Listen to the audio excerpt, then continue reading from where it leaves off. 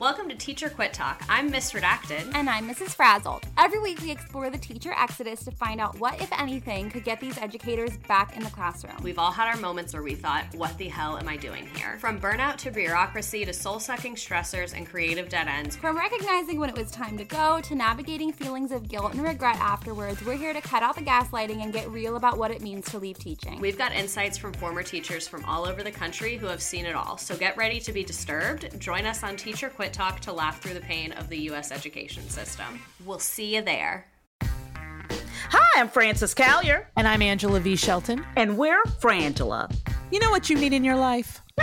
The Final Word podcast. Yes, you do. That's right. It is the final word on all things political and pop cultural. Where we make real news real funny. Where we inspire you so you can hashtag resist. Subscribe and get a new episode of the Final Word podcast each week. It's the news we think you need to hear. That's right. We think you need to hear it. Okay? Yeah, it's what we say so. That's right. And because all we do is give, every Thursday you can listen to our hysterical podcast, Idiot of the Week. We round up the stupid because you know what? Somebody has to. Okay. All we do is give.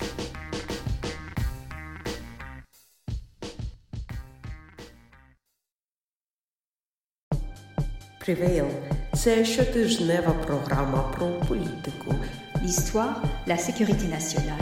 Crimen organizado, dinero sucio. Глобальну корупцію та боротьбу за демократію. Y ahora, А тепер Et maintenant, con ustedes, su anfitrión, Greg Ollier. Greg Ollier.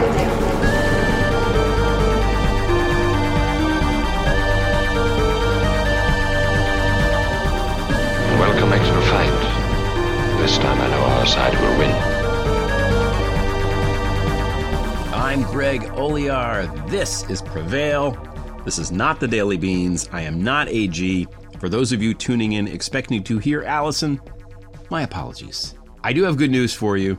This is a great show. Will Sebag-Montefiore is here. He is an actor and comedian based in London from Leeds. He's in a sketch comedy group called Just These Please, and he has a podcast called Legitimate Likes, where he and his friends sort of argue about whether or not something that's popular is worth the hype. And basically, it's, as he puts it, it's just a bunch of people arguing. I wanted to have him on because I'm a big fan of his TikTok videos, which are satirical and wonderful, and totally you should check those out. But, you know, the coronation is tomorrow. And I wanted to do a little update on what's going on in Britain because it's so crazy over there. I feel like they have a new prime minister every couple of days. I keep forgetting the name of the new guy, which is not great. So I wanted to just have him on and hear his thoughts and have him walk me through what's going on there, you know, the situation on the ground in Britain. And I wanted to talk about the coronation a little bit. And also I wanted to talk about comedy and the state of comedy, because I feel like it's difficult now in this day and age to be a comedian or to do comedy, right? Just the rules have changed. The platforms have changed. And he talks about that a little bit too.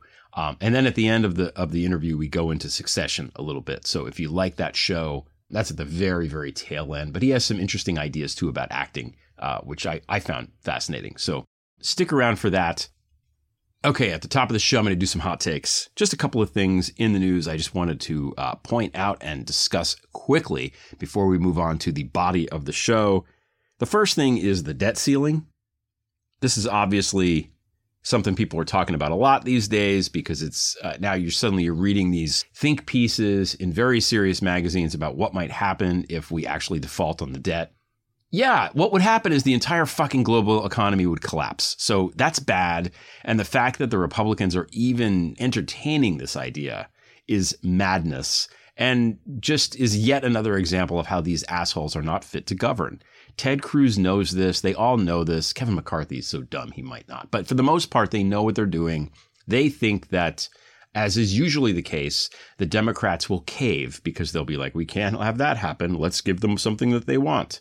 And so far, Biden has shown no indication that he's going to cave, which is good.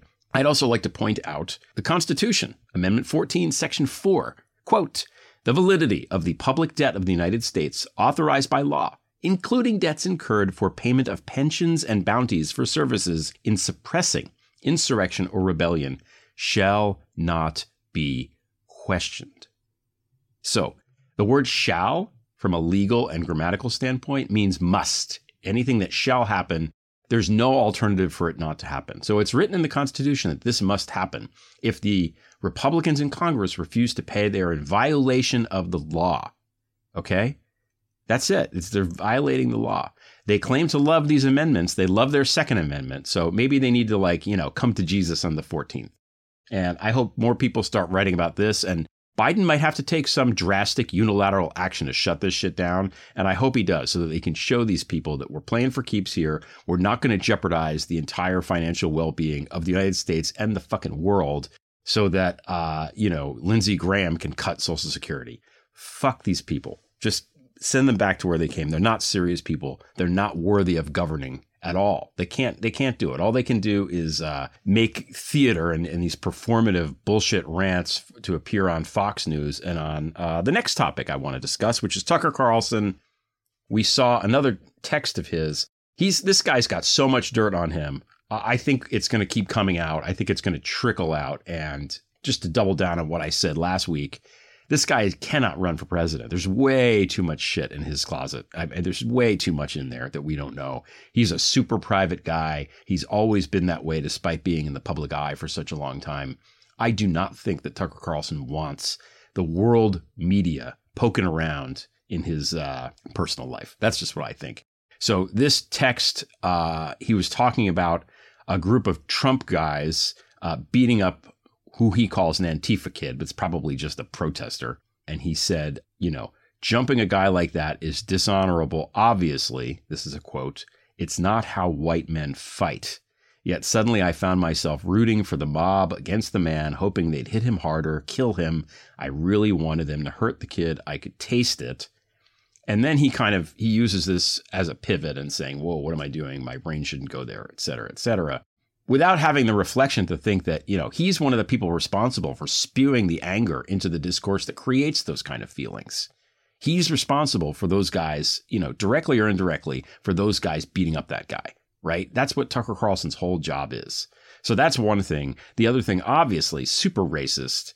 It's not how white men fight. What does that even mean?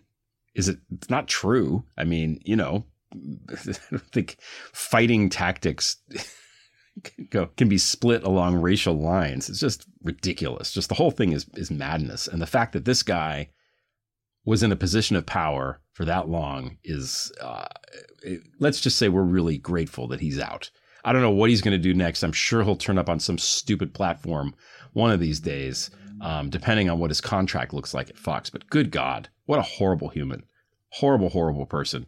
We're so lucky to be rid of this man. Next topic. Speaking of bad people, Paul Stanley, lead singer of Kiss, the most overrated, not even the most overrated band. I think possibly the most overrated anything of all time ever. I think that Sebag-Montefiore should have a whole Kiss segment on Legitimate Likes, his podcast. I have never understood Kiss at all. Like, they don't have any songs that are good. They've just got that, I want to rock and roll all night and party every day. I mean, these guys are like way older than me. Do they get sick of like playing that song, putting that stupid makeup on? I don't know. The whole thing is very, very weird to me. I've never understood it. It just boggles the mind. But for these guys who are basically glam rock guys, right, in their makeup and their long hair, to come out against the parents of trans kids is really rich. But, how much pull does Paul Stanley really have? I mean, personally, I wouldn't even take his advice about when and how frequently to rock and roll and party, let alone something important like this. So I hope anybody that was on the fence still about Kiss is now off the fence about Kiss, and we can retire talking about them forever. Just, they're lucky they made the money they did. Let's just leave it at that. Goodbye. Finally, last topic, the Supreme Court. I wrote about this on my Substack, which is called Prevail, on Tuesday, in a piece called Rogues Gallery. There is so much graft going on right now on the Supreme Court with these justices, particularly the conservative justices, but, probably some of the not conservative ones too, take some free trips and stuff like that. Now it says the judges, Both of the supreme and inferior courts shall hold their offices during good behavior. So that's in the Constitution. That's in Article 3 of the Constitution. Okay. Now, a lot of people argue about this whole lifetime appointments thing, but Alexander Hamilton, when he was talking about it in Federalist 78, it's really more about the idea of good behavior and putting that in the Constitution. That was more important to the founders, at least to Hamilton, than anything about term limits. He says, the standard of good behavior for the continuance in office of the judicial magistracy is certainly one of the most valuable of the modern improvements in the practice of government. In a monarchy, it is an excellent barrier to the despotism of the prince. In a republic, it is a no less excellent barrier to the encroachments and oppressions of the representative body, and it is the best expedient which can be devised in any government to secure a steady, upright, and impartial administration of the laws. So, if you remember, the founders declared independence from Britain because the king was being a tyrannical dick. So the last thing they wanted was a Supreme Court dominated by George III's. Now, fast forward 235 years, and that's pretty much what we have. Of the 9 Supreme Court justices, at least 5 carry themselves like potentates, hiding their venality beneath medieval robes, insisting that their shady as fuck activities are on the up and up, demanding less scrutiny and more respect from the hoi polloi, and exacting tribute in apparent exchange for concessions on the bench. So let's take a quick survey. Clarence Thomas, most egregious offender. ProPublica was reported extensively on the freeloading judge rinsing the billionaire Harlan Crow, who has financed Thomas's vacations, travel, entertainment, meals, and mother's house? Jeez. Now, let's accept for the sake of argument the assertion that these two guys are actually friends in real life. Given Crow's long history of right-wing political activism, his generosity looks like nothing more than textbook graft.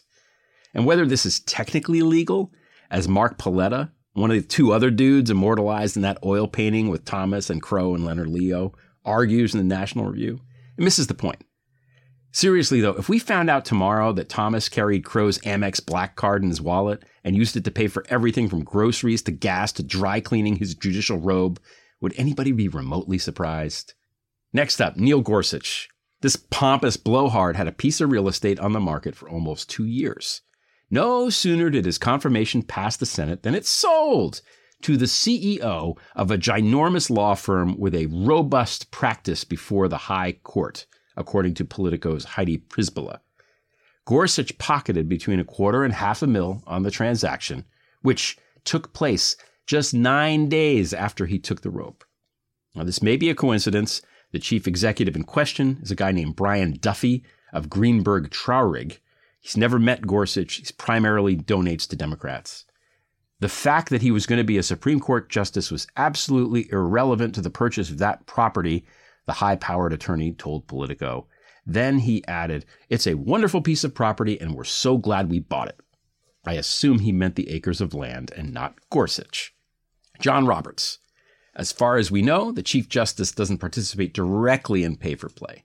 But Business Insider reported that his wife, Jane Roberts, earned over $10 million in commissions from elite law firms related to her job as a legal recruiter. Now, I don't like when pundits get on their high horse about spouses of high-powered people. You know, we're all individuals. What our husband or wife does for a living really shouldn't come into question. I didn't like it when Hillary Clinton was criticized for stuff Bill did. It drove me nuts. It's the same kind of thing here. And also, Jane Roberts gave up her legal career when her husband became Chief Justice, in part to avoid the appearance of conflict of interest, which, is noble. That's what you're supposed to do. Even so, if you're on the Supreme Court and your wife's job involves working closely with prominent attorneys who may have business before the court, as the kids say, it's a little sus. Also, call me crazy, but I believe that the spouses of SCOTUS judges should not be involved, even tangentially, in plots to overthrow the government. But, that's just me.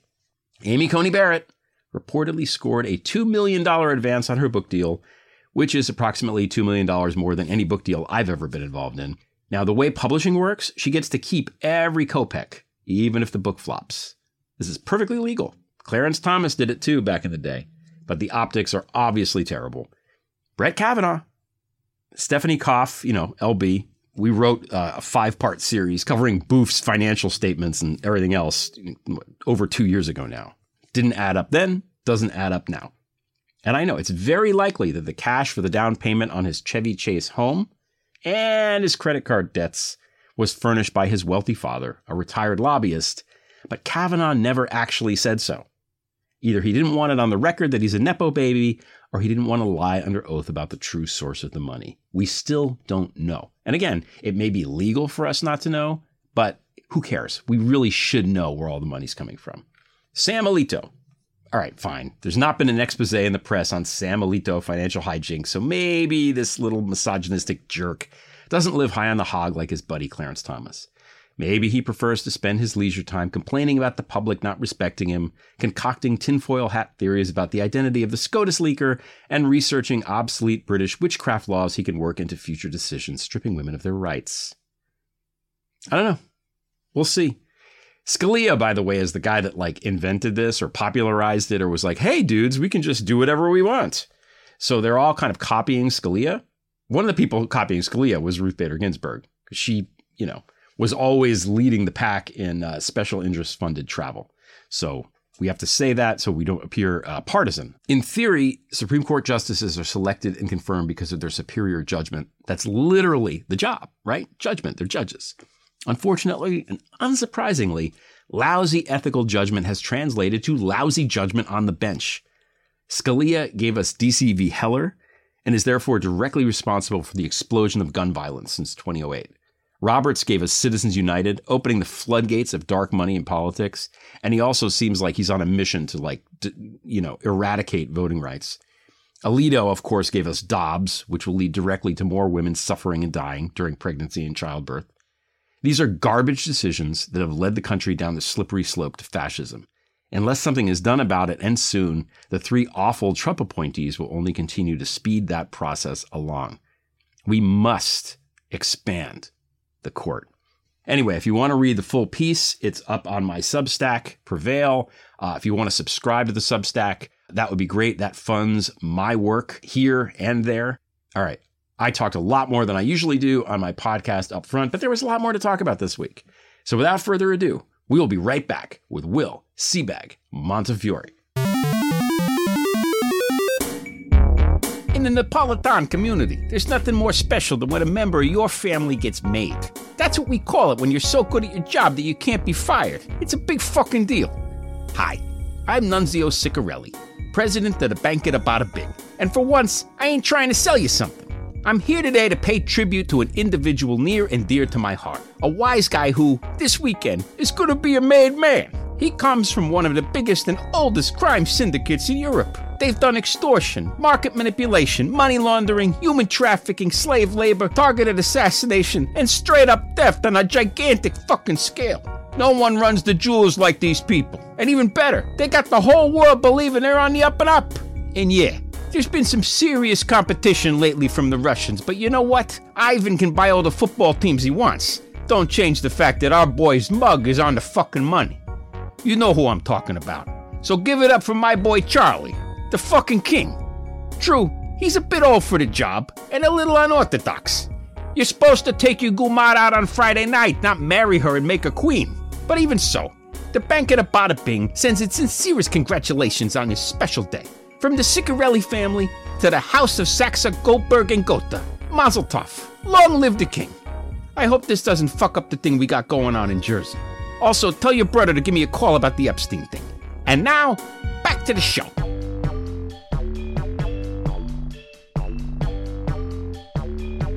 Will Sebag-Montefiore, welcome to Prevail Podcast. Thanks so much for having me, Greg. It's nice to talk to you, I'd say in person, but via the internet. It's as close to in person as a lot of things get, I think, these days. Thank you for coming on. I'm a fan of your comedy. You have I spent the morning going through your TikTok channel, which I've done before, and it's just very funny stuff. Thanks so much. Yeah. For people unfamiliar, I think the first thing that I saw that caught my attention on the Twitter was you did just a little TikTok about filling out your taxes, and it's called like an actor fills out taxes and trying to figure out like what you can write off and stuff like that. It was just very funny, I thought. And then you do these political kind of jokey things where you're fake interviewing someone or you're interviewing yourself, in kind of a way. They're all very funny. So that prompted me to be like, he's really funny and smart and he's savvy about British politics. And I'm very confused now about the state of British politics.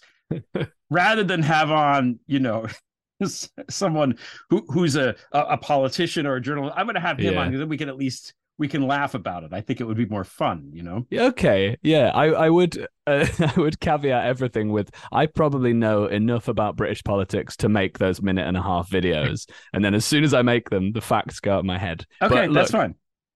We're here. We'll work it. We'll work through it. We're going to work through it. I think that the things that I'm going to ask are remedial enough that you'll be able to. Yeah, great. You'll be able to keep them. You're also before we turn the camera on. You were telling me about your podcast, which is called Legitimate Likes. So tell everybody about that, because that sounds like really fun. Well, it is fun, but it's also another another channel where there's no expertise and just idiots sort of talking about stuff. But it's a podcast where we take a look at some of humanity's most popular things, like from George Clooney to vegetarianism, and decide whether they're worthy of the hype. They're likes, but are they legitimate likes? We've had some good guests. I'd recommend going and having a listen. Before you listen to the rest of this podcast, just turn it off and go on. No, don't do that. Don't, please. Well, certainly you can pause and then go follow, or hit the little plus sign, Yeah, I think we can have that, that will work. Yeah, you can do both. What was the verdict on George Clooney, or is it a spoiler to ask? I think it is a spoiler, but this might be a spoiler as well, but it doesn't matter. It doesn't really mean anything. We don't get rid of George Clooney, but I think we said that he wasn't a legitimate like, but often the decisions are made just to spite each other. As all good podcasts are. It's a couple of boys and one girl just arguing for an hour. So enjoy it. That's fine. I don't know how much arguing we're going to do here. I don't know. Maybe we will. Maybe we won't. I don't know. We'll see how it goes. We'll make the special relationship less special.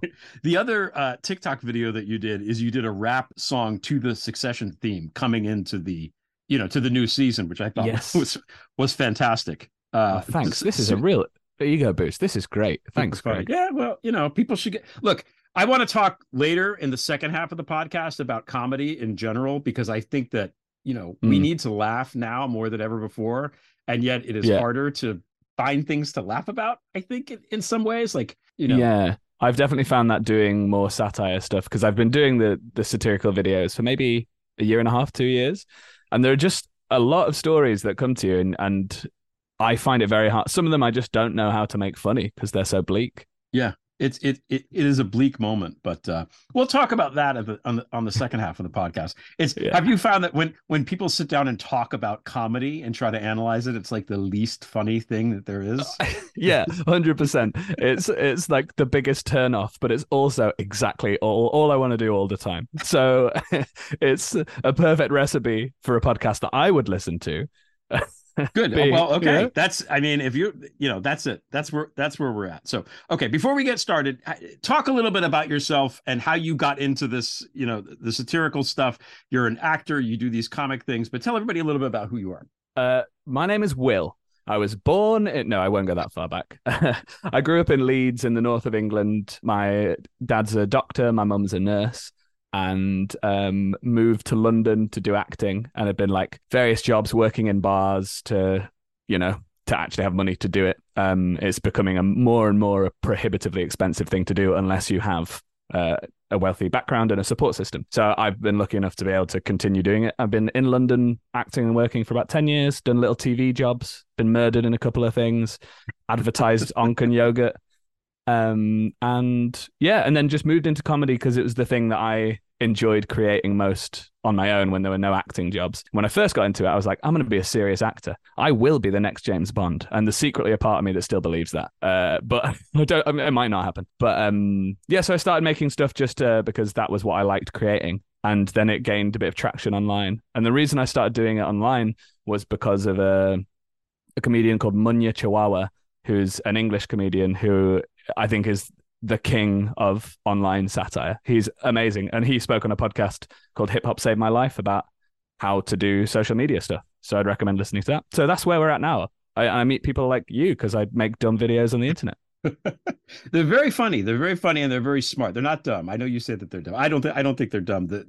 the people you're satirizing absolutely are dumb, but I think the videos themselves are not. So Yeah, okay, so we're meeting the first cultural difference of I was recently working in America, and we love to self-deprecate. English people we love to apologize about everything apart from our colonial past. It's amazing.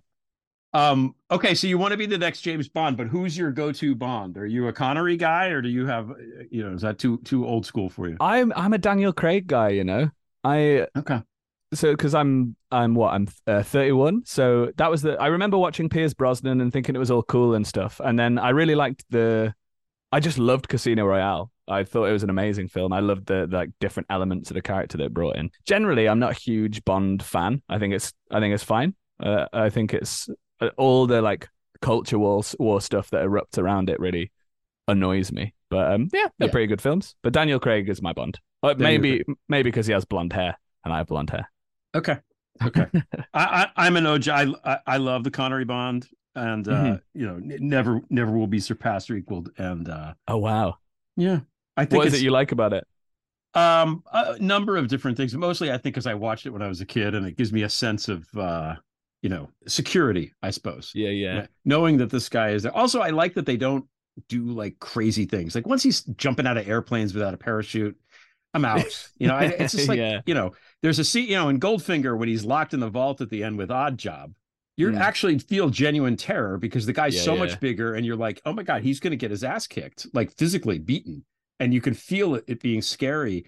That kind of thing just isn't, for somebody, they can't do it that way anymore. And I wish that, kind of they would. And they've got to keep topping it. Yeah. That's why I loved that scene in Casino Royale. Have you seen it? Yeah. Big spoiler alerts, everybody. But he drinks some poison, realizes he's been poisoned, and has to go to his makes himself sick with salt and has to go to his car to try and defib himself. I think that's like real panic and quite like there's no jumping out of planes. That's just poison. Yeah, that was a good scene, and that is a good movie. I prefer Daniel Craig not as Bond, weirdly, but I like him in everything else somehow. I don't know. Interesting. Yeah, I think it is. Nostalgia does a lot of heavy lifting, doesn't it? Because he was just the first time I properly was like, "Whoa, this is a great franchise." Yeah. Whereas Pierce Brosnan, I was like, "Whoa, invisible car." Well put. Okay, so I wanted to have you on principally to talk about what's going on in Britain, so that I could understand. Great. Because I do this periodically. Arthur Snell, who was a former British diplomat, came on during the brief Liz Truss era. Truss, not trust. Truss. No, there's no trust involved in her. And kind of walked me through what was happening with that and with Kwasi Kwarteng. So I have some idea of that. But now we have a new guy, Rishi Sunak. Yeah. So I just, I want you to walk me through who the players are, what your impression of them is, what functions they serve. Should we be worried about them as A, Americans, and B, people that don't like fascists? It seems like no on that count. They're all bankers, I think, this crew. And so let's start with that. Like, tell me, what's your impression of the new prime minister? He's only been there for a short time. Yeah. So to walk it back slightly, Liz Truss recently just spoke to to a right-wing think tank in the US. I don't know if you saw this, that she spoke to the Heritage Fund. Fun. Basically blamed, I'd never heard of them before, but they don't seem like great people. But she spoke to them and basically said that the reason for her collapse and why everything fell apart was because of this like left-wing woke resistance, the like new elite that are holding things back. So probably a good caveat to say that I'm one of those guys, baby. It wasn't Liz Truss and Kwasi Kwarteng's terrible economic policy that tanked the pound. It was me for eating too much tofu. So yeah, Rishi took over because he was sort of I think he and Liz Truss ran against each other and she won. And then she was in there for 44 days. Everything went wrong. And I think that was sort of a cursed chalice, a poisoned chalice. Both cursed and poisoned anyway. I don't think there was an easy way out of the situation that Boris Johnson had got us into and the 12 years of Conservative Party rule had got us into. You might be hearing a hint of bias in my descriptions here. So yeah, Rishi took over and his personal net worth is more than the personal net worth of King Charles. So him and his wife are worth 400 million. No, sorry, around 600 million. And King Charles's personal wealth is around 400 million. Obviously, he has about 12 billion in assets, royal assets, but the personal wealth, the guy's richer than the king. And under his rule, I think generally we're sort of behind you. We like scapegoating America, being like, look what those crazy idiots are doing. But we're sort of slowly following in this weird tribute act where we're just moving gradually to the right. And you can see that in the current government and also in the opposition, I think, in the Labour Party. Yeah. So that's I think where we're at. And the major players, we've got Rishi Sunak, who's the Prime Minister, Suella Braverman, who is currently spending her time demonizing immigrants and asylum seekers. And the great country of the UK have spent £140 million on a scheme to deport asylum seekers and people coming here illegally to Rwanda. And that's been in action for about a year and a bit. And we've sent 0 people there. And the European Human Rights Committee were like, I don't think this is okay. But Suella thinks it's good. Isn't there like a labor shortage there, though? I mean, isn't it probably, from purely economic standpoint, probably good to have people come into the country to do the jobs that other people don't want to do? Oh, no, they're stealing jobs. Didn't you know, Greg? They come and steal jobs. Yeah. Okay. They don't apply for jobs and do them. They steal them from people who would definitely be doing them otherwise, Okay. Yeah. This is the same, the same shit that the Republicans here pull. The immigrants are coming, they're going to take your job, they're going to do this, they're going to do that without factoring in what they mean to a functional economy. Yeah, and it's also the enemy of this sort of dog whistling stuff. That the actual enemy, I think, are people like Rishi Sunak and Liz Truss, who are trying to enact economic policy that benefits the rich and doesn't benefit all the people at the bottom who need help. Like there's a huge rise in people using food banks. A load of different unions are on strike at the moment, and it's really bleak. And the people who get demonized are the people who need the help the most. And I don't like that. Good thing you invited a comedian on, right? This has been fun. Now, see, this is good. See, you told me I don't know anything. You know everything. Yeah. And I just feel also that they're, in addition to being just, in it for money, just completely tone deaf. Like I feel like not only do they not understand or sympathize or empathize with people who need help, I don't think they get it at all. I think that it's just, I think they believe their bullshit. Do you get that sense, or do you think they're just... Definitely. I think, sorry, I just burping through my answer there. You can, that's fine, because I can edit that out. No, leave it in. Okay. It's more honest. Okay. I drank my squash too quickly. Oh, we should talk about squash, because I don't think you guys have squash in the UK, but we can put a pin in that, in America, sorry. Squash? Like, what is squash? What is that? So... It's not like the plant, not the thing you eat. No, it's not. I saw you drinking it. So yeah. No, I don't blend up pumpkins and then. Okay. No, it's like it's a God. I've never had to describe squash. It's sort of a syrupy, like undiluted syrupy drink. Like when you get Coca-Cola, they've mixed syrup and carbonated water. Yeah. Imagine just the syrup of that. You buy that and then you put it in a glass. You top it up with water. Everybody has squash in the UK. It's a real thing, and it doesn't seem to be the same in the US. I'm 85% convinced you're putting me on right now, and you were just drinking water, but it's okay. No, I can go get a bottle of squash, Greg. I'll take a picture of it. I'm kidding. Sorry, where were we? I said I think these guys believe the bullshit. I feel like that. I think when Liz Truss says, it's not me, it's not my policies, it's this, that, and the other, I think she genuinely believes that her stupid bullshit policies are totally great.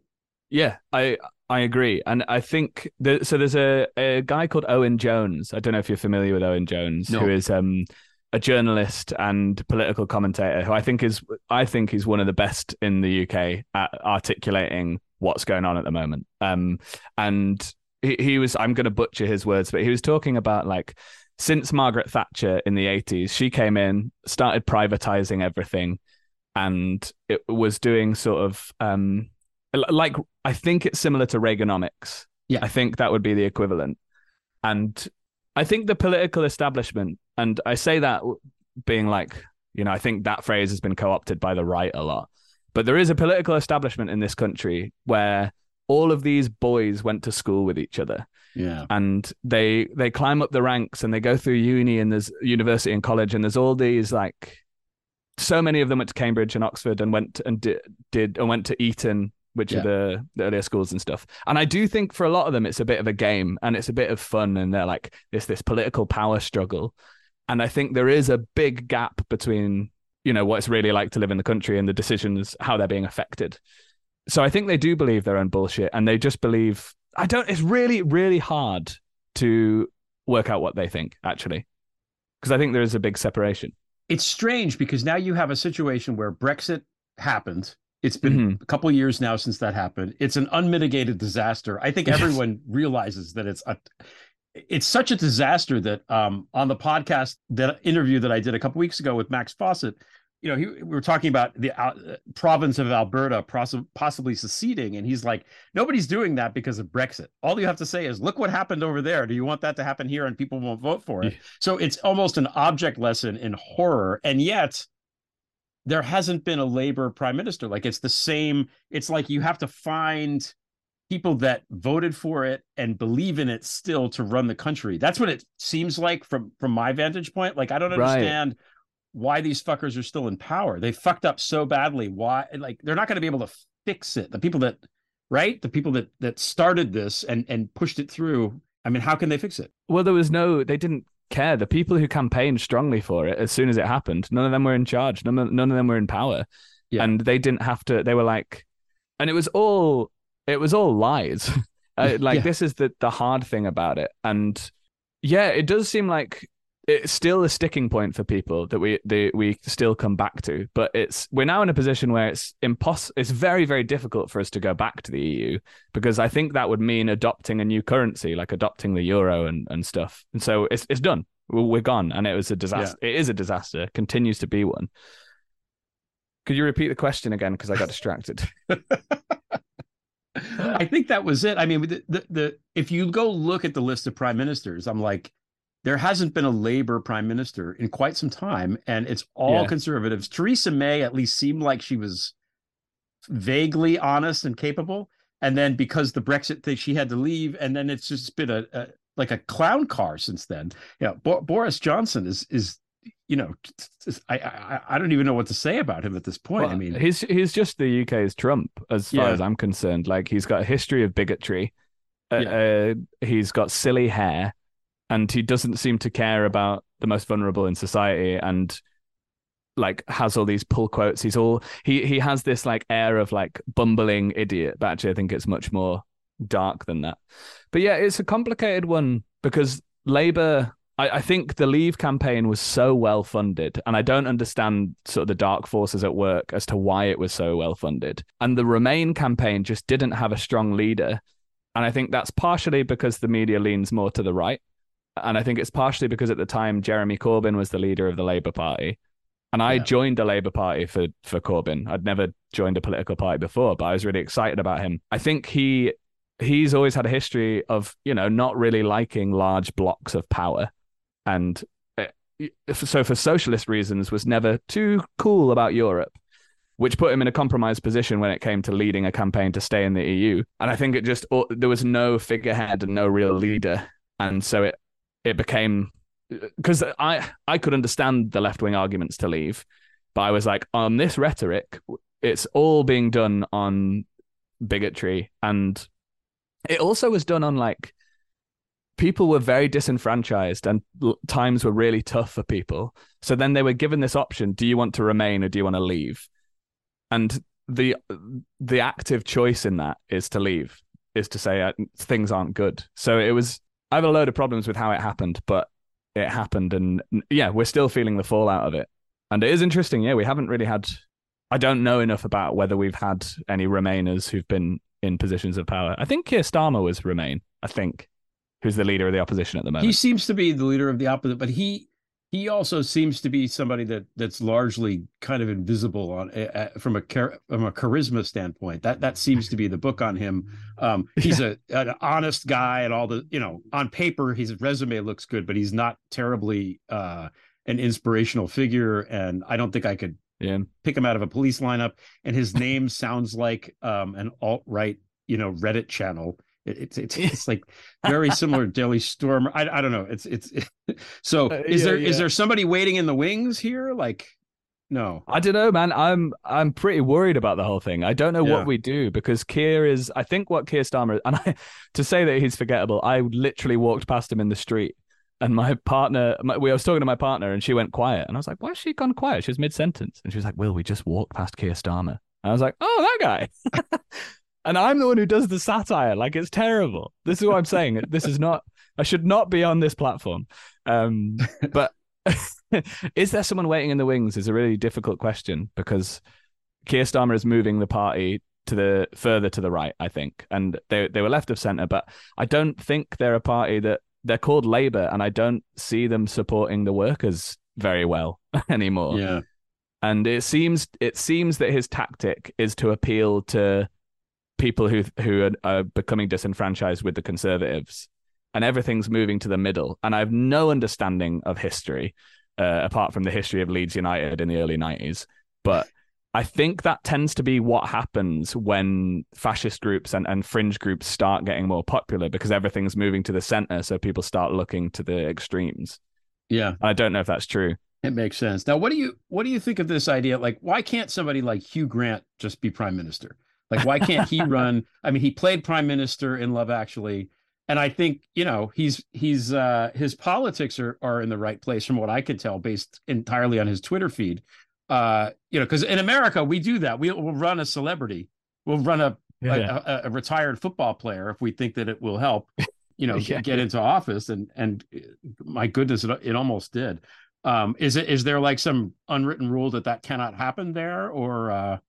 I think for a while there definitely was, and we looked over the pond and thought, "Ha, you've got Trump." But I think we're like 5 years behind you. But I'm stealing that quote from Ian Hislop, who's the editor of Private Eye magazine, which is I think the best investigative journalism in the UK. He spoke to Jon Stewart recently on The Problem with Jon Stewart, and he said that we're about 5 years behind you guys, and so we're about 5 years behind you guys. And basically the celebrity being, I think Boris Johnson did this of appearing like a fun character. Yeah. And it was like, okay. And then I think the cultural low point of probably the 21st century in the UK was when Matt Hancock, the ex-health secretary, went on I'm a Celebrity, Get Me Out of Here. I don't know if you know the show. No. So it's a reality TV show where they get a load of celebrities, put them in the jungle in Australia. They have to do loads of tasks like eating bugs and climbing through snake-infested stuff. And they live in a little camp together, and it's just trash TV, whatever. Matt Hancock went on it and was paid, I think, £300,000 to go on it, whilst he was still a sitting member of Parliament. And was there to he said he was there to raise awareness about dyslexia. He mentioned it once. Fine. It might have been edited out. I don't know. But it was like, the line between those worlds of being a politician who's like doing a job, however you're looked at, whatever, but then going on a show to sort of humanize yourself, right? And it really worked, and it made great TV, but it was awful. So I think we're getting to that point, and I would like it to go the other way, and people like Hugh Grant, or if you look at Eddie Izzard, do you know Eddie Izzard, the comedian? Sure. So, who I believe uses she, her pronouns now. She is running as a Labour candidate. Oh, okay. Oh, good. Okay. So, and I think she's brilliant. I think she's got great thoughts and is a real like surge of hope for the Labour Party. But the Labour Party are currently trying to erode trans people's rights. So that is pretty unhelpful. Yeah, that's what a shit show. I feel like maybe you'll be prime minister because there is, comic actors that become leaders of the country. We have one. I could do a Zelensky. Yeah. It could happen. Great. Yeah, you heard it here first, folks. I'm giving hope to all the middle-class white boys with double-barreled names. We can do it too. Okay, I always forget to do this. This is a good time to take a break. We're gonna take a quick break. We'll be right back with Will Sebag-Montefiore.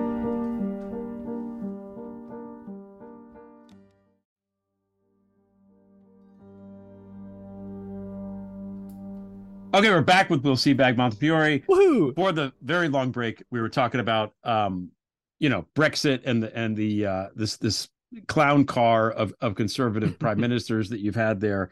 You mentioned it up top. You've been in London for what, 10 years now? Over 10 years you've been in London, something like that. So I've heard tell of big, London changing, especially post Brexit. So what's the report on the city now? Is it true what they say about, there's sometimes you go to the store, there's no food on the shelves? Like, what's going on? How has it changed in the post Brexit years? I think the supply chain issues that we have tend to affect London tends to be a bit of a bubble. And there's an issue, I think, with the country that all the issues are decided in London by people who live in London. And the supply chain issues have been bad. There have been times where you can't get stuff.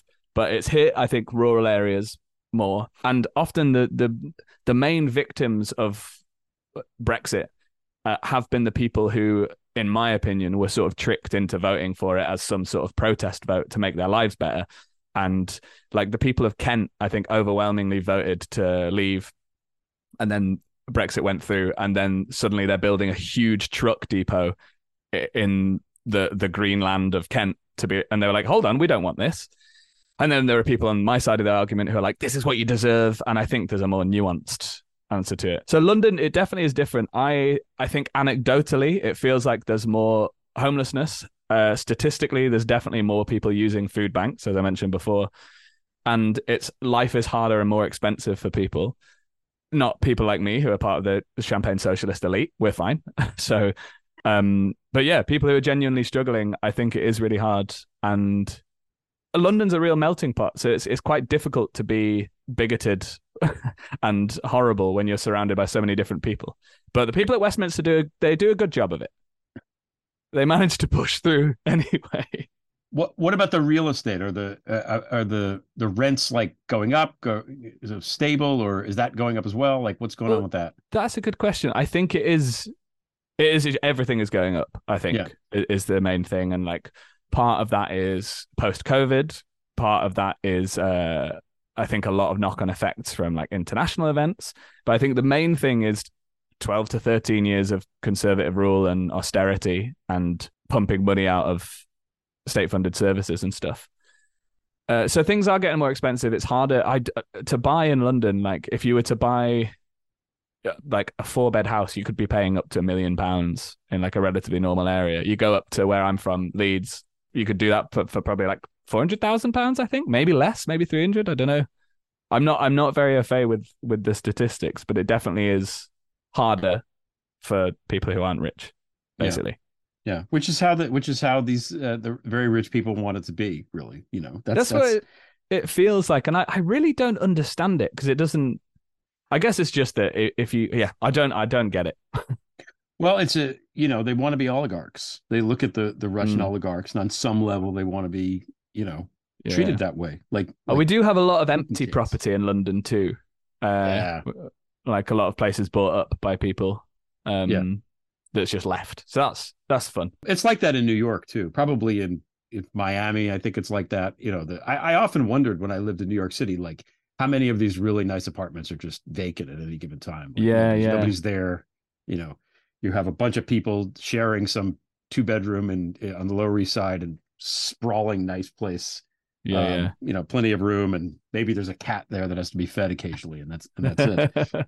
Which good for the cat, but we've been talking about Britain now this whole time. I want to get also your thoughts on what's happening in the US, because we're in a weird position now too with things. You might have heard not that long ago, a couple years ago now, a bunch of people tried to overthrow our government. They were tourists, but they were trying to overthrow the government. And we've been sort of reeling since then. But what is your take on things over here? Because I'm curious just to hear, from your vantage point, what you're seeing and what you think. So I recently was in the States, and I was absolutely flabbergasted, and I don't use that word lightly, by the news that I watched. Because you hear a lot about Fox News and stuff, right? And especially with the cases that are happening now of all the Dominion, I cannot believe that you turn on the TV on a channel that has news in the title and there's people just shouting their opinions at you. Like, And the UK is trying to move that way. Rupert Murdoch's tried to set up Talk TV, which doesn't get great views. And GB News is also one of them, where they're trying to do this and be deliberately controversial, peddle disinformation and misinformation. I don't know the difference between the two. And if I try to say which one is, I'll end up saying one of them. But I was staggered by the media. And I think we definitely look, I said it earlier, we definitely look at the US like we're a lot better than you. And I think that's because of a deep-seated sort of English arrogance, but also because we don't have guns. Our country's way smaller. It's easier to manage a smaller place, I think. And you're quite a young country, I guess. So the whole Trump thing, I think there's been recently more fringes of people like being pro-Trump and talking about this like political elite who are like undermining him and getting into the realm of like QAnon conspiracy and stuff. But it's still I think it's quite minor, and I think they're growing, but it's quite minor. So I think we look at you like, I cannot believe that you still have guns. Like I understand why, but it's in a country that doesn't have them and has had like 4 school shootings in its entire history. If it weren't so tragic, it would be hilarious. Yeah, no, it's well put. Why do you think we have guns? Because that's another interesting question. Well, it's our fault as a country. And I understand the constitutional right, but I think probably it's lobbying, right? It's money and lobbying that keeps it alive. Because I think for the most part, I don't know. I feel like you would just have regulated them earlier if they were in the UK or a European country. I don't know. Why do you think you do? Okay. No, I was curious about your take, because again, just what the shooting thing drives me crazy on multiple levels. But one of the reasons why is it makes us look so horrible on the international stage. Just big picture. Yeah.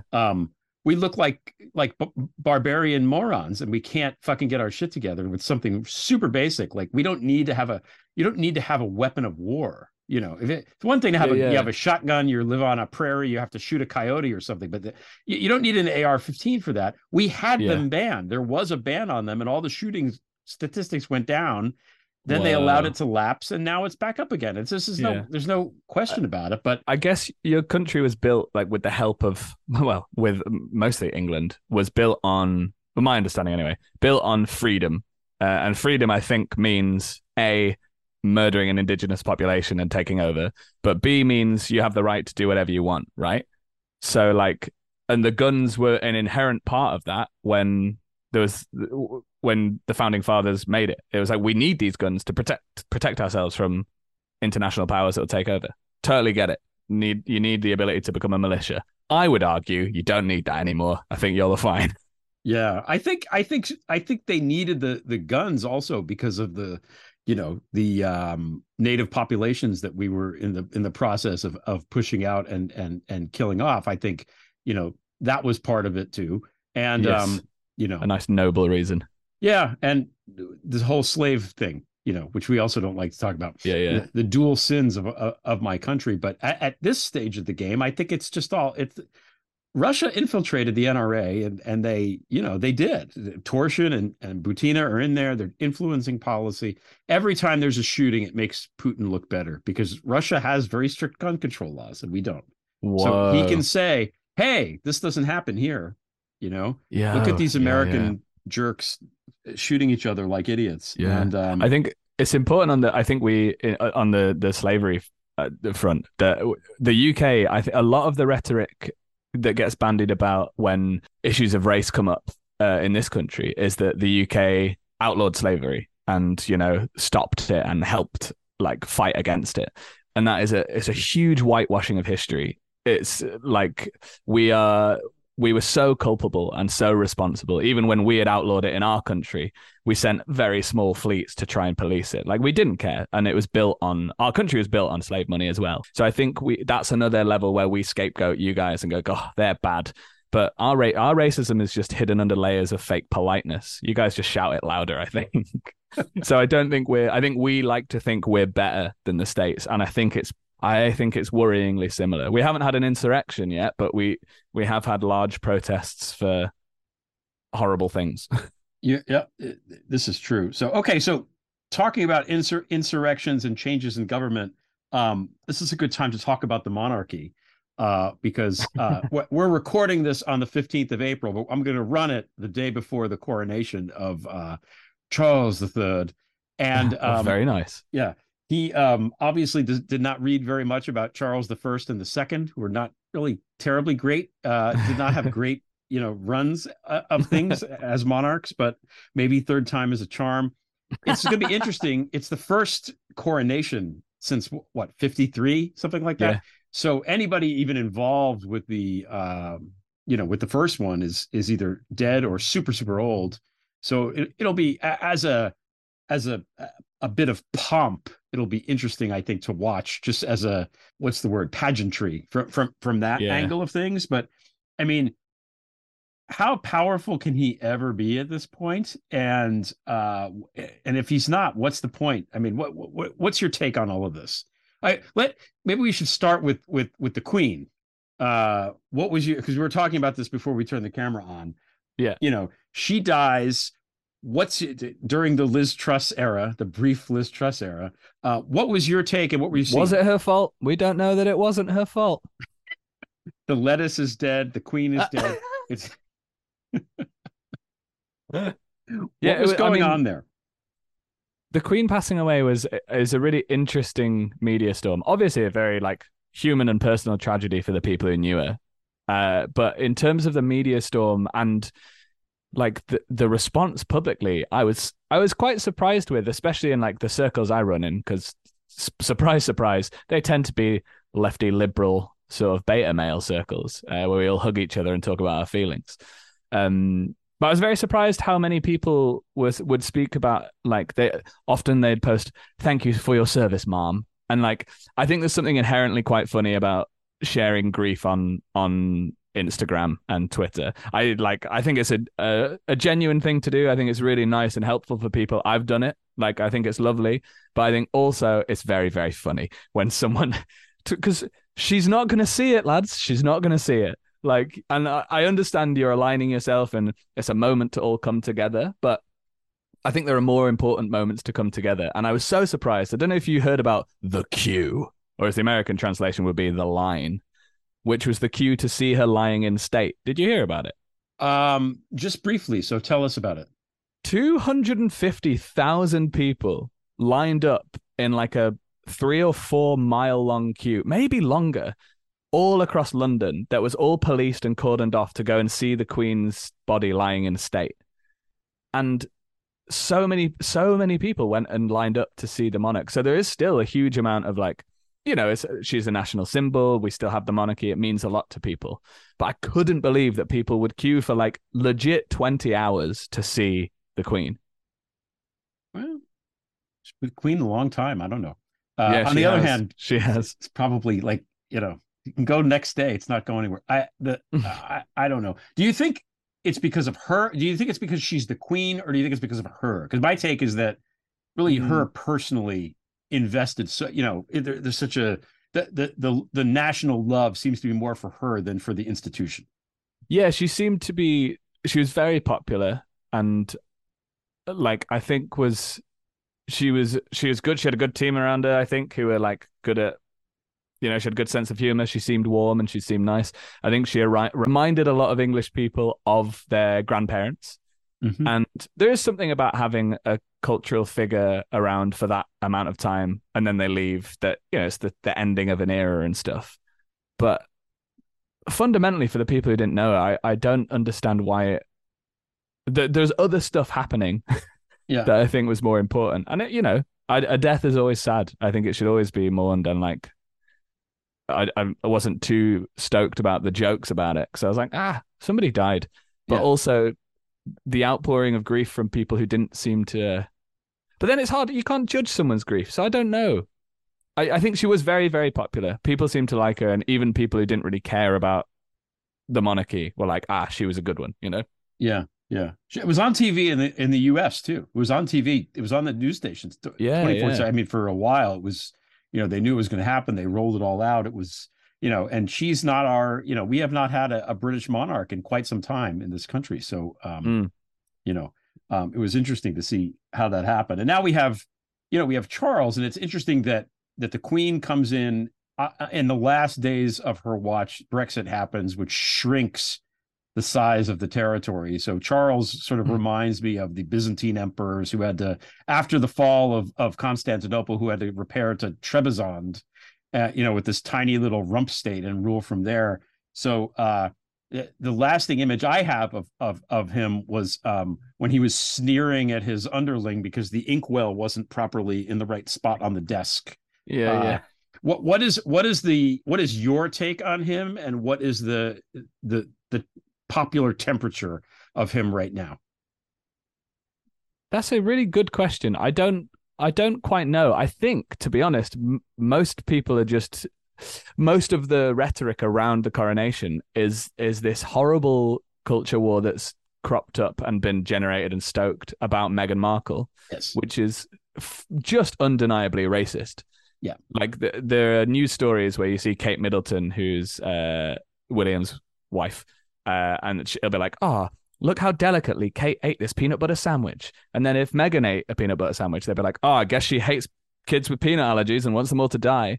Like it's stark and brazen. So that's most of the conversation that is around it. Because Charles seems like, I don't think he'll ever be as popular as the Queen, because she was a post-war monarch and was very good at talking to people, and so he seems fine, but he's a bit of a weirdo. But he does some good. Like, he's very pro the environment. Like, his car, I don't know if you know this, his car is run on wine and cheese, which is probably the most English thing that could exist. But they get the waste products from wine and cheese making, turn it into biofuel, and that's how he powers his cars. I feel like that's just going to be an invitation for him to one day invade France. I think. Yeah, my car's not running, guys, so I need to come in. Yeah, I'm going to retake Normandy. Yeah, I don't know if it'll ever be as popular, but I don't really know how people feel about it. I think people in Scotland are like, we don't give a shit. We haven't voted for this guy. There's definitely an air of like an unelected official. Why do we have an unelected head of state? But I think in terms of the people who like the monarchy, I don't know how they feel towards Charles, and I think more of it is about Harry and Meghan.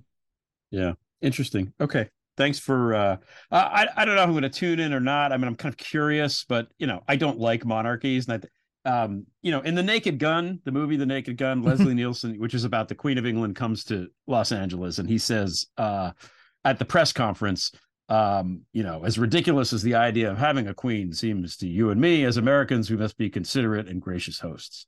And I feel like that sums up exactly my, okay, it's fine to do this if we have to. Now, I was going to ask you, and I'm not going to because I know the answer, if you were related to Simon Sebag-Montefiore, who is a historian.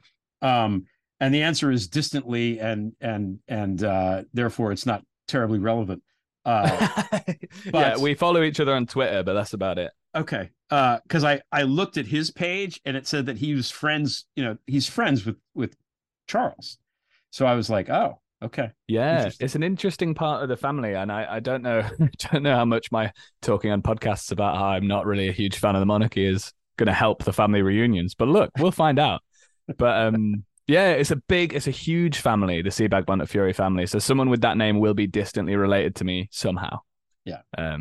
It's probably the same with me. Oliar is also not a very typical name. Somebody's named that somewhere. So I would like to say, if any fans of Simon are listening, I'm not speaking on behalf of the family, nor indeed him, but he's a great writer. So you should read his books. Yeah, he is. I read the Jerusalem one. It's good. Okay, so now for the last part of the show here, I want to talk about comedy and the state of comedy, because I feel like it's changed. Like, my own relationship to it has changed. I mean, I try to do on my podcast and on the other things, I try to interject humor with everything. Even when I'm writing about super serious things, I try to at least throw in a couple of pop culture references to make everybody laugh and get through the horror of it all. But I've found like there's certain types of comedy that don't play anymore. Like there used to be this thing on the internet where you would pretend to be somebody else and da da da da.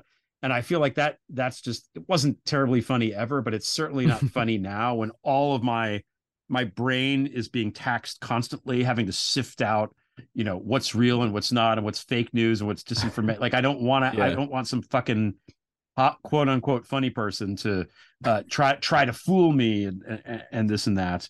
Well, what's your take on it? How have you? I don't know. You know what I'm trying to get at here. I'm just trying to understand how it's evolved, I guess. Yeah, I think to speak as a quote unquote funny person, I think it's really moved. The pandemic changed it a lot in terms of the form through which we consume stuff. It also really created a pipeline for comedians to gain following and stuff like that because people are on their phones more. I think it's like there's definitely an appetite for satire, and there's definitely an appetite for there's an appetite for silliness and surrealness. But as I mostly do satire and stuff, that's sort of where I feel most comfortable talking. I think for me anyway, when I'm making stuff, it really helps me understand something. And trying to construct a joke that makes sense and is funny and doesn't, create disinformation about a subject, I think is really helpful. And a lot of the time when I will see news stories from comedians, there's comedians in the UK, if anyone wants to learn more about politics through comedy, there's a comedian called Rosie Holt, who basically pretends to be an MP and people keep thinking she's an MP. There's Matt Green, who does lots of fake briefings. There's Larry and Paul, who also do stuff like that. And so people like that generate comedic content that is sort of sometimes hyper realistic because you think, oh, is that actually really a person? And it exposes something that helps you understand it, which is doesn't sound funny at all, but when you explain it, but it's very funny. So yeah, I think also our attention spans have changed a lot, and I'm currently working on moving a lot of my stuff from online to offline and doing it in person. I like that in person became offline. I said that first because I'm so on the internet. But it is interesting, there's been more reports of reports. There's been more people talking about people at comedy shows having just worse behavior, being on their phones, heckling more, joining in. And I think that's a post-pandemic thing of not knowing where the line is and also being on our phones all the time. And we're always in this private space, and the private and public space has sort of changed. I don't know. I don't think I've answered your question at all there, Greg. No, I think these are good thoughts. I think the point about the pandemic is right. I think also the social media and the way that is during the pandemic, everybody, if somebody puts out a tweet or you put out something on TikTok or whatever, and you post it on Twitter, everybody with a Twitter account can go reply to it and say whatever the hell they want. I think, now in the new post-pandemic offline live performance, maybe they feel they can continue to do that, even though they should just shut the fuck up, Yeah, because it's the line has been bled. You feel like this person, you follow them online, and you go well, I comment, so it's a strange one. And I think there's this big thing that people love talking about how you can't say anything these days, which people tend to do when they're hosting their £1 million Netflix specials. And I really don't think that's true. I think there are more consequences and stuff. But I think, I don't know. I think comedy is always evolving and getting better, and things are changing, and the use of tech and the use of working with video and stuff, and that, developing into from the online world into real life. I think it's all really exciting and cool. And you're able to discover more comedians. Yeah. I've discovered a load of American comedians just by scrolling through TikTok and stuff and being whoa, they're so funny and inspiring. So I like it. Yeah, you're right about it evolving. I feel like comedy, generally speaking, if you go back centuries, doesn't age as well as other art forms. There's an immediacy to it, or an urgency even, that makes it funny in the moment when it isn't quite as even not to get dorky, but even the Shakespeare stuff. You go back and you're oh, people found this very funny. Okay. Yeah, it ain't funny now.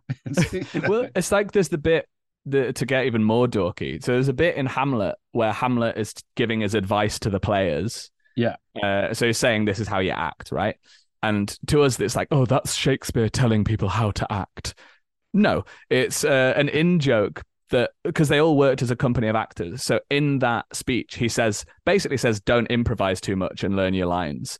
And that was a direct joke to the person who usually played the clown character that they were talking to, didn't learn their lines enough and always improvised. So that contextually would have been a joke for everyone to laugh at, and it's funny. And now we're so far gone that it's hard to then pass that because you need so much contextual information to understand a joke. And it's like with my videos, you go back and watch some of my videos. Some of them stand alone, you understand them. Some of them, it's like, what is this in response to? Because you have to have the immediate. Some of my friends will watch my videos first and then Google the news story and then go, "Oh, I get it now." Yeah. That's the way it goes. It's so when I encounter something that's really old and still funny, like I find Gilbert and Sullivan to me, like Pirates of Penzance, I think is the funniest thing ever, and it's still fun. It was written in 1865 or something, and it's still fucking really funny. That was the first thing I think I remember seeing. At the West Yorkshire Playhouse, which is now the Leeds Playhouse. I remember seeing that and being like, whoa, what if I could be one of them? Like, it was a real defining moment for me. So I agree with you about Pirates of Penzance. Were you ever in it? You could be the pirate king. You'd be a good pirate king, I think. I've never been in it. But hear this, industry. Cast me as the pirate king. But yeah, it's amazing. I was the major general in high school. I was, yeah. Oh, can you give us a rendition? Give us a line or two. You don't want that. I think everyone wants that. Model of Major General. We have vegetable, animal, and mineral. I know the kings of England are quite that's historical. Marathon to Waterloo and auto categorical. That's beautiful. Beautiful. I didn't warm up, But look. What's great about the end of that is that they've captured all these pirates and they're all going to go to jail, and then they realize that they're actually noblemen. So they get and because they love the queen, they just set them all free because everything's fine. Yeah. So the theme there is, there's two kinds of law, and if you're rich and powerful, you just can get away with being pirate. Yeah. It is great. Like the Abbott and Costello who's on first sketch. Yeah, that will always be hilarious. Like the stuff, and then there'll be stuff that they do that is contextual that you have to know what was happening at the time. Yeah, it's a lot depends on that. So now getting away from comedy. Succession. We should end with Succession. Yeah. Now we're not. By the time this runs, it will be 3 weeks or whatever it is in the future. So we've just watched the episode called Connor's Wedding. So anybody that isn't caught up and is going to be caught up, now's the time to stop because we might have spoilers.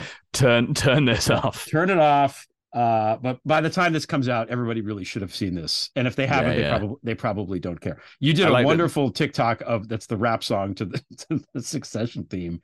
So I wanted to get your thoughts on that episode because I'm watching it, thinking, hey, this is going to be a fun one. It's Connor's wedding. It's going to be funny. I could kind of relax. And after about 10 minutes, I realized not only is this an important episode, this is one of those episodes that people are going to be talking about like forever. Yeah. So what was your thoughts on it? Amazing. It's gonna be a relatively boring thing to listen to because it's just gonna be two guys going like, "Whoa, how cool was that?" But they filmed some of it they filmed it all the coverage, and then the big scene of when they're talking to Logan on the plane. They filmed that ongoing. They did the whole thing ongoing in a 27-minute long take, and they film on film. So they had to keep replacing the film, and they had cameras hidden around. So apparently, as an actor, for the actors, it was they basically did a short play whilst doing it, which I think is it's just so brilliant, so brilliantly acted. I love that Logan dies off screen. I think that's such a brave choice. Yeah. I think it's so impressive. Yeah. It was really good. And the acting, it's interesting about having it be a play, because I feel like all of the actors, all of them, without exception, were like totally on their A game. Oh my God. In that episode. Like there wasn't everybody rose to the occasion and got they got really great performances out of everybody. I mean, they're always good, but but they were particularly exceptional. Also, I've wanted to, since we started the podcast, I've wanted to go, oh, hi, Greg. I should have started with that, to be fair, but we weren't on Succession at the beginning. He does a great American accent, right? That was he Matthew does. McFadden, yeah. You sounded just like him. That was good. That's my micro impression. It's all I can do. Yeah. My wife and I do this thing where we debuted it just driving like home from dinner somewhere where it was like Kendall and Shiv, and I'm just like, is it okay? It's okay. Are you okay? Are we good? It's good. It's good. And then she would say the same thing, and we were laughing so hard. And then I recorded it to do on the thing, but the driving version was better than the. No, that was brilliant. That was really good. I think my one issue with Succession is I'm not a huge fan of the. It's by not a huge fan, actually. I mean, it's complete macho bullshit and needs to die a fucking death of the method acting approach. I think it's so self-indulgent and so like it creates this meta narrative around a story. It's like, whoa. And I'm much more, adhere to the Brian Cox school of acting, which is get the fucking job done sort of thing. And I saw a great tweet about this when Jeremy Strong talked about like how, he's really into the character and like he channels all this stuff.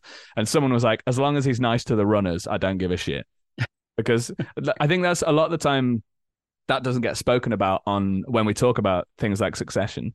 Like the huge team that's behind making that happen, the camera operators, the gaffers, the sparks, like there are so many, the catering department, so many people who have to do a top quality job.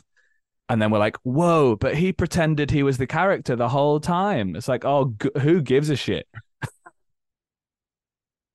Was he in character when he was pooping? Was he? You don't know. But he does a great job. He's an incredible actor. The whole thing is amazing. But I just want that narrative to die because there aren't, as far as I know, there aren't any female method actors. They just do the job. Right, it is very me. Yeah. The Laurence Olivier story, right? Where I'm gonna tell it anyway, even if you know it, because people listening might not know. So yeah. When Dustin Hoffman was filming Marathon Man, they had to do a scene where he was supposed to be tired from running or something. So he like stayed up all night and he did all this sort of methody things. And he comes in and he does the scene, and Olivier is just like, "Why don't you try acting? It's easier." Yeah, and like I'm not denying that it breeds results. Like people do a good job, but it's like, did we really give a shit that Leonardo DiCaprio actually ate a liver? Like, did that change our experience, or did it just provide a newspaper headline? It's such bullshit. It's like I always said this about, was it Daniel Day-Lewis who played Abraham Lincoln? Yeah. If he's on set and there's a fire and the fire alarm goes off and everyone evacuates, he should die in the fire because he wouldn't know what a fucking fire alarm was. Because where does the line end? When do you pick up your phone? It's just like, and I'm not trying to get rid of like the cosmic beauty of acting and art, but like you're doing a job. Do the job. Stop telling me about how good you are at your job. Yeah, the results, yeah. I think someone might be bitter that he wasn't cast in Succession, Greg. I think that's what's happening here. Oh my. So I'm excited to see how it's gonna wrap up. And I'm glad also that this is the last season. I'm glad they're not stretching it out. Too many shows do that where they stretch it out. There's two seasons too many, and it's annoying. Yeah. So I think they're probably gonna stick the landing, and this is gonna go down as one of the great series. I mean, so brilliantly written. Like all the writers who work on that have just done such an exceptional job. And also keeping the secret that Logan died. Yeah. Because even Brian Cox was interviewed and they're like, how does it end well for your character? And he said something like, I think he gets everything he needs. Like, amazing. Yeah. Super good. I'm excited for it. I'm excited. Is it good? It's good. Wait, do the Tom voice again. I like the Tom voice. Oh, hi, Greg. I lost it. Shiv? Think it's very hard to do it for more than a second. That's good. It's really good. Very, very well done. You should be an actor. Okay. So where can we find you? Your Twitter handle is, what is your Twitter handle? At WSEBAG, WCBag. Okay. I was like, oh, it's so cool. It's not taken. WC bag. And then I was like, that is an awful sound. WC bag. No. But it's short, it's And your TikTok should. is the same? It's the same thing? I think so, yeah. I'm bigger on Twitter. But you could change that, listeners. You could shift the balance. Yeah, I'm at WCBag. You can follow me and that'd be great. I've got legitimate likes as the podcast. I also have a sketch comedy group called Just These Please. We do like non-satirical sketch comedy. And yeah, it's great. Say hi. Why not? Yeah, it's good.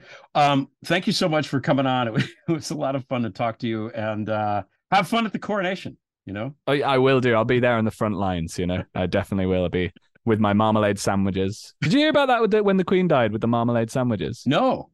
This might be a tangent that doesn't make it in, but the the Queen did a little short skit with Paddington Bear. And so basically when the Queen died, people were leaving flowers and tributes.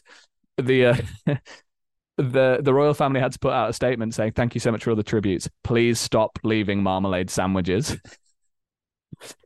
Because birds were eating them. Also, cost of living crisis. Don't just waste food. But it was absolutely insane that people were the idea that someone was home and saw the Queen died and thought, "I know what I have to do," and then made a sandwich for a dead Queen, took it into London, queued up for a while, and placed it on the sidewalk. We all grieve in different ways, I suppose.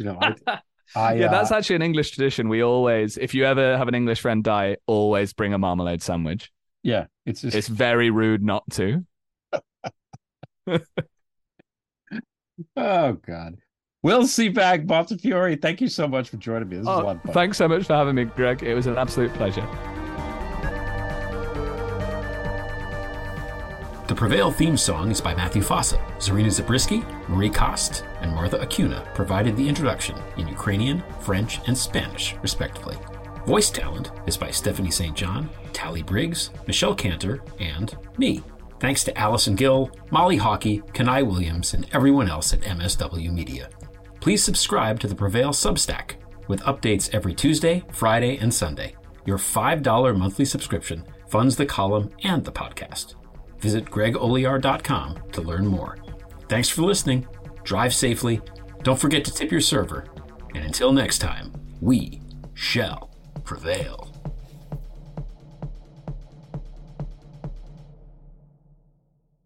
MSW Media.